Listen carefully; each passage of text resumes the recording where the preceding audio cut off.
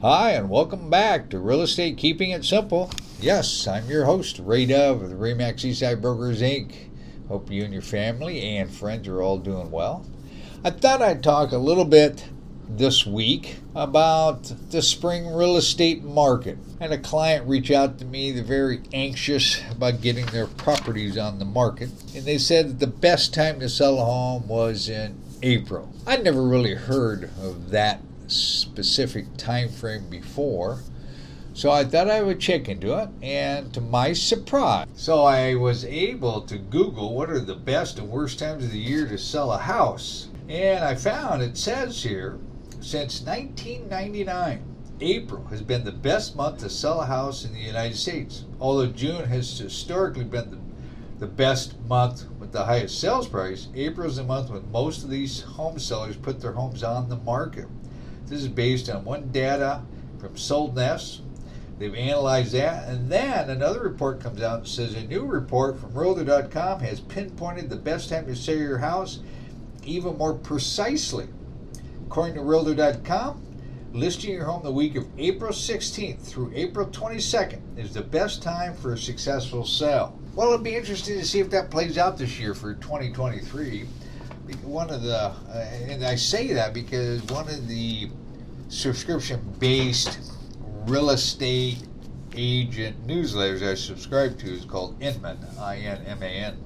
And he posted an article, or their company posted an article the other day that says, will an inventory shortage stymie spring? Well, we have to look back to 1994 for clues, he says. So does the past preclude to the future? It says the spring housing market and what different chapters in history might tell us about the present spring market. While not entirely surprising, the consensus among the real estate agents at large in the U.S., both historical data and contemporary analysis suggests this spring could actually be a slower than usual, not busier, real estate market. And that's due to inflation, high interest rates, fears of a recession, affordability challenges, and more. And they are not, any of those things, a recipe for a bustling spring market. But as it turns out, these two realities are not mutually exclusive. And there's one word that explains what's going on, and that's inventory. As I've chatted about before, a normal stable market is 4 to 6 months worth of inventory, and that's a more buyer-seller stable market. And yet for years we've been right around 1 or less months of inventory in the market, and in the last few months close to 2 months, but we're trading down to 1 month's worth of inventory again. So more specifically, inventory is low, and it has been for a long time now. What results is a simple balance of supply and demand. Without a lot of homes for sale, buyers are competing more fiercely for what remains, and the agents helping them are busier than ever. So in an effort to understand where we might be going forward, the Inman team had put together an effort to understand what might happen in the near future, combined through historical data on inventory. And that takeaway is that even if low inventory makes competition more intense, overall, it doesn't necessarily mean that home sales will fall off a cliff, like so many people tend to think it will. The point, then, is that while this spring is likely to be difficult due to low supply, as well as issues with high interest rates and inflation, current inventory shortages by themselves do not automatically have to translate to catastrophic low sales. In any event, what happens when inventory drops? According to the National Association of Realtors, provided by Inman, the single-family inventory data going all the way back to 1982, which as they plotted in a graph shows the rise and fall of various economic cycles over the years. But the thing that most stands out from looking at those numbers is in the format is just how bad the inventory situation was coming into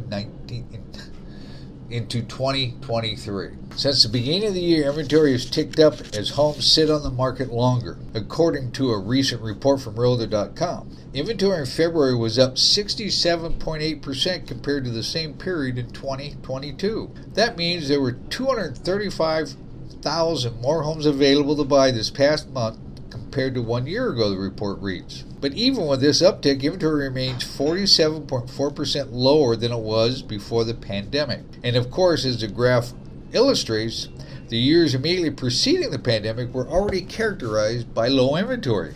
meaning that in the grand scheme, the supply of homes right now is uniquely low. It goes on to say that because the present is genuinely unprecedented, it's difficult to precisely extrapolate the future based on the past. But one of the closest distance analogs to the present is perhaps 1994, when inventory of single-family homes dropped to just 1.38 million homes in the market in the United States. That was the lowest that inventory dipped in either the 1980s or 1990s. In fact, inventory wouldn't get that low again until December 2017, when there were just 1.29 million homes for sale. So, inventory in the early to mid 1990s followed a seasonal pattern, but the downward trajectory that led to 1994 began in earnest in the late 1980s. So between the high point in May 1988 and the low point at the end of 1994, inventory fell 51.6%. If we want to exclude the effects of seasonality and instead look at May 1994, inventory fell 40.4% during that period. But the National Association of Realtors data also shows that the number of monthly home sales actually went up 4.5% from May 1988 to May 1994. If we, at the end of the low point in 1994, home sales fell only 2.5%, a dip that is far smaller than the reduction in inventory. And I think that's what we're kind of seeing now, at least here in the Seattle, Bellevue, King County, Snohomish, Pierce County markets. With the low inventory, buyers are looking and they're buying. So we're seeing an uptick in sales, but the new inventory is drastically decreased. It also says, unsurprisingly, prices also continued rising during this period, growing 57.7% between 2010 and 2019. So, roughly right around in 9 years, 6-7% a year on average in appreciation. Of course, there is the COVID-19 pandemic years. From May 2020 to May 2022, inventory single-family homes fell 25%. But sales during that period climbed 28.6%. And we saw that.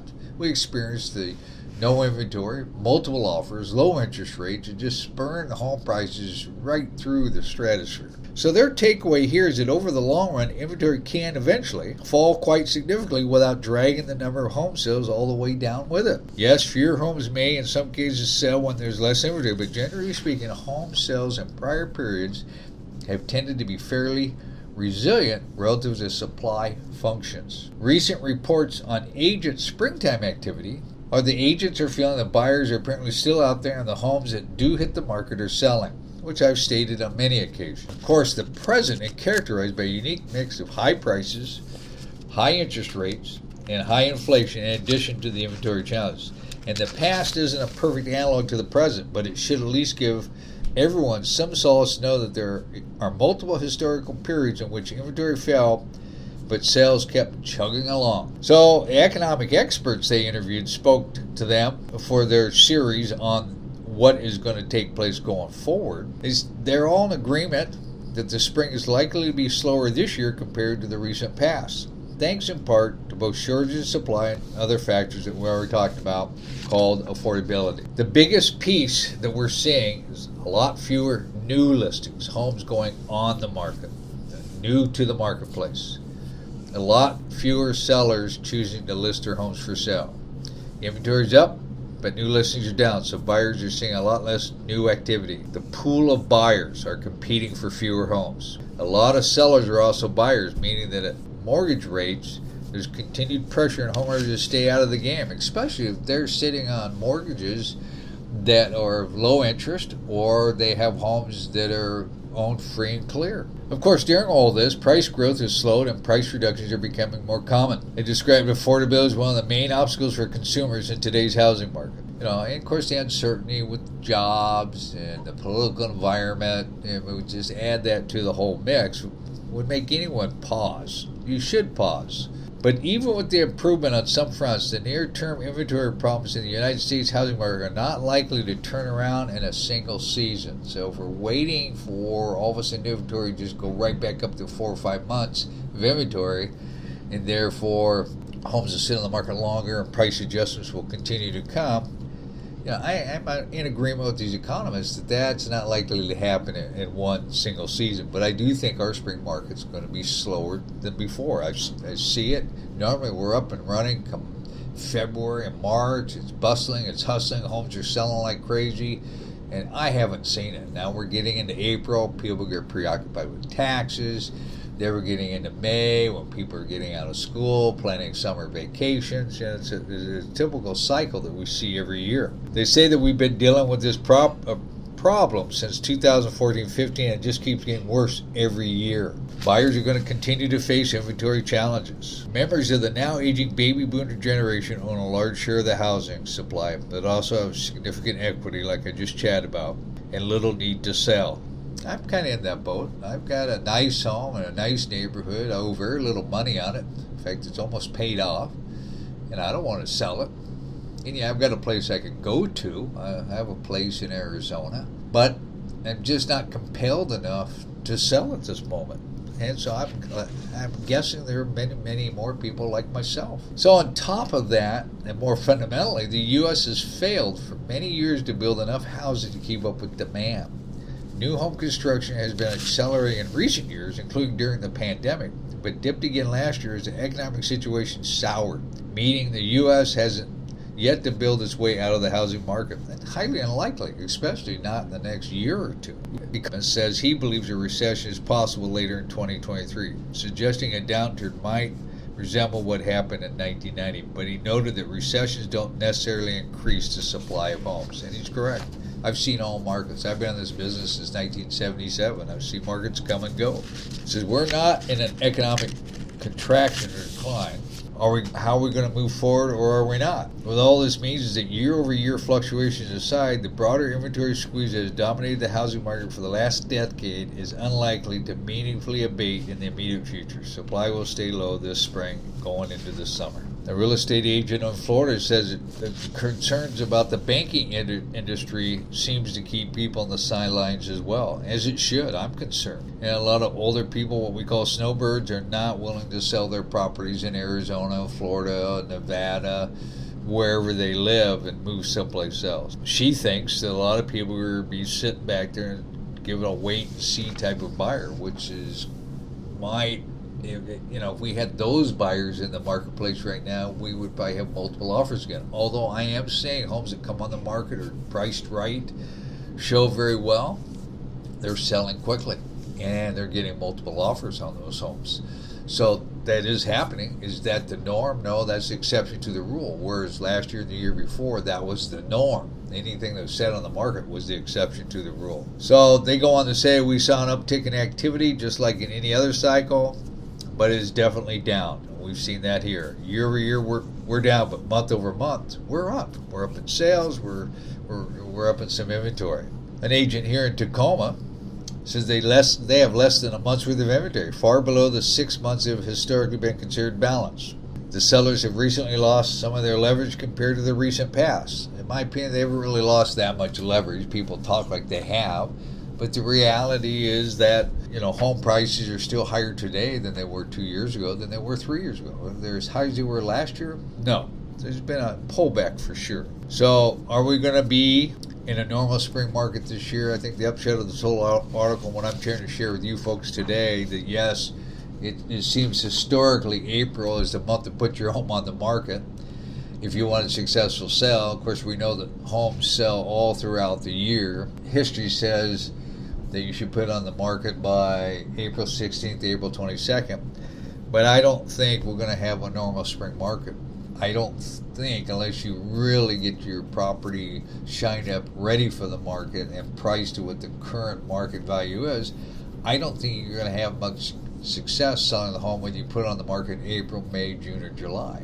I'm dealing with a client right now that wants to put their property for sale. They've been asking $6-7 million for it for the last 2.5 years, and no one stepped up to buy it. So it's highly unlikely someone's going to step up and buy it today because the market isn't there to support that, especially at such higher interest rates.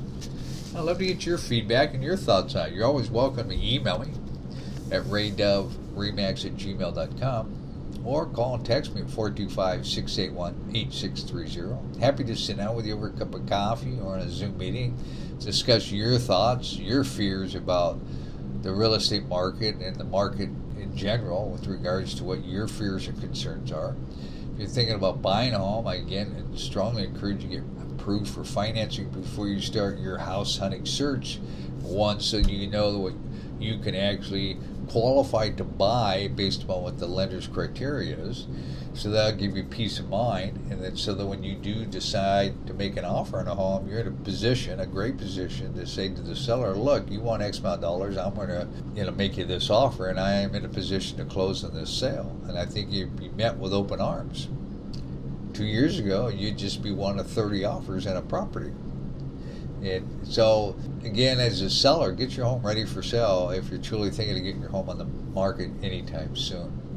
I thought I'd share this article with you, some opinions on the spring market and what other people are saying, what other people are experiencing.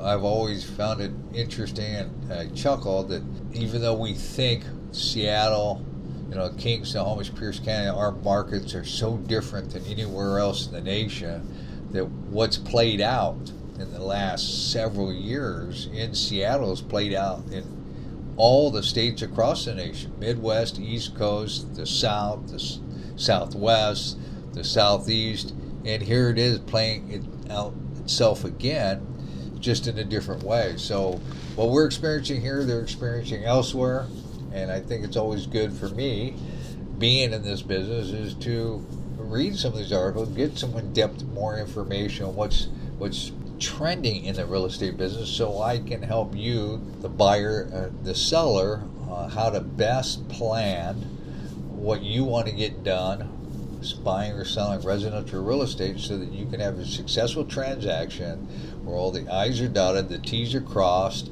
and it closes when it's supposed to close at the terms and conditions that both you and the buyer wanted to close the transaction on, what you agreed to do. And it gets done with very few challenges or ripples or obstacles, so it's a smooth transaction. With that, again, I appreciate you listening to Real Estate Keeping It Simple. I'm here to help, here to give input, thoughts, and advice. I do have inventory for the month of March coming up here next week. We'll talk about that. And I also thought maybe I would talk a little bit about the latest thing that's come out, where I saw another article that said the bombshell multi-billion-dollar commission suit that apparently now has a class action basis. And so I want to chat a little bit more about that.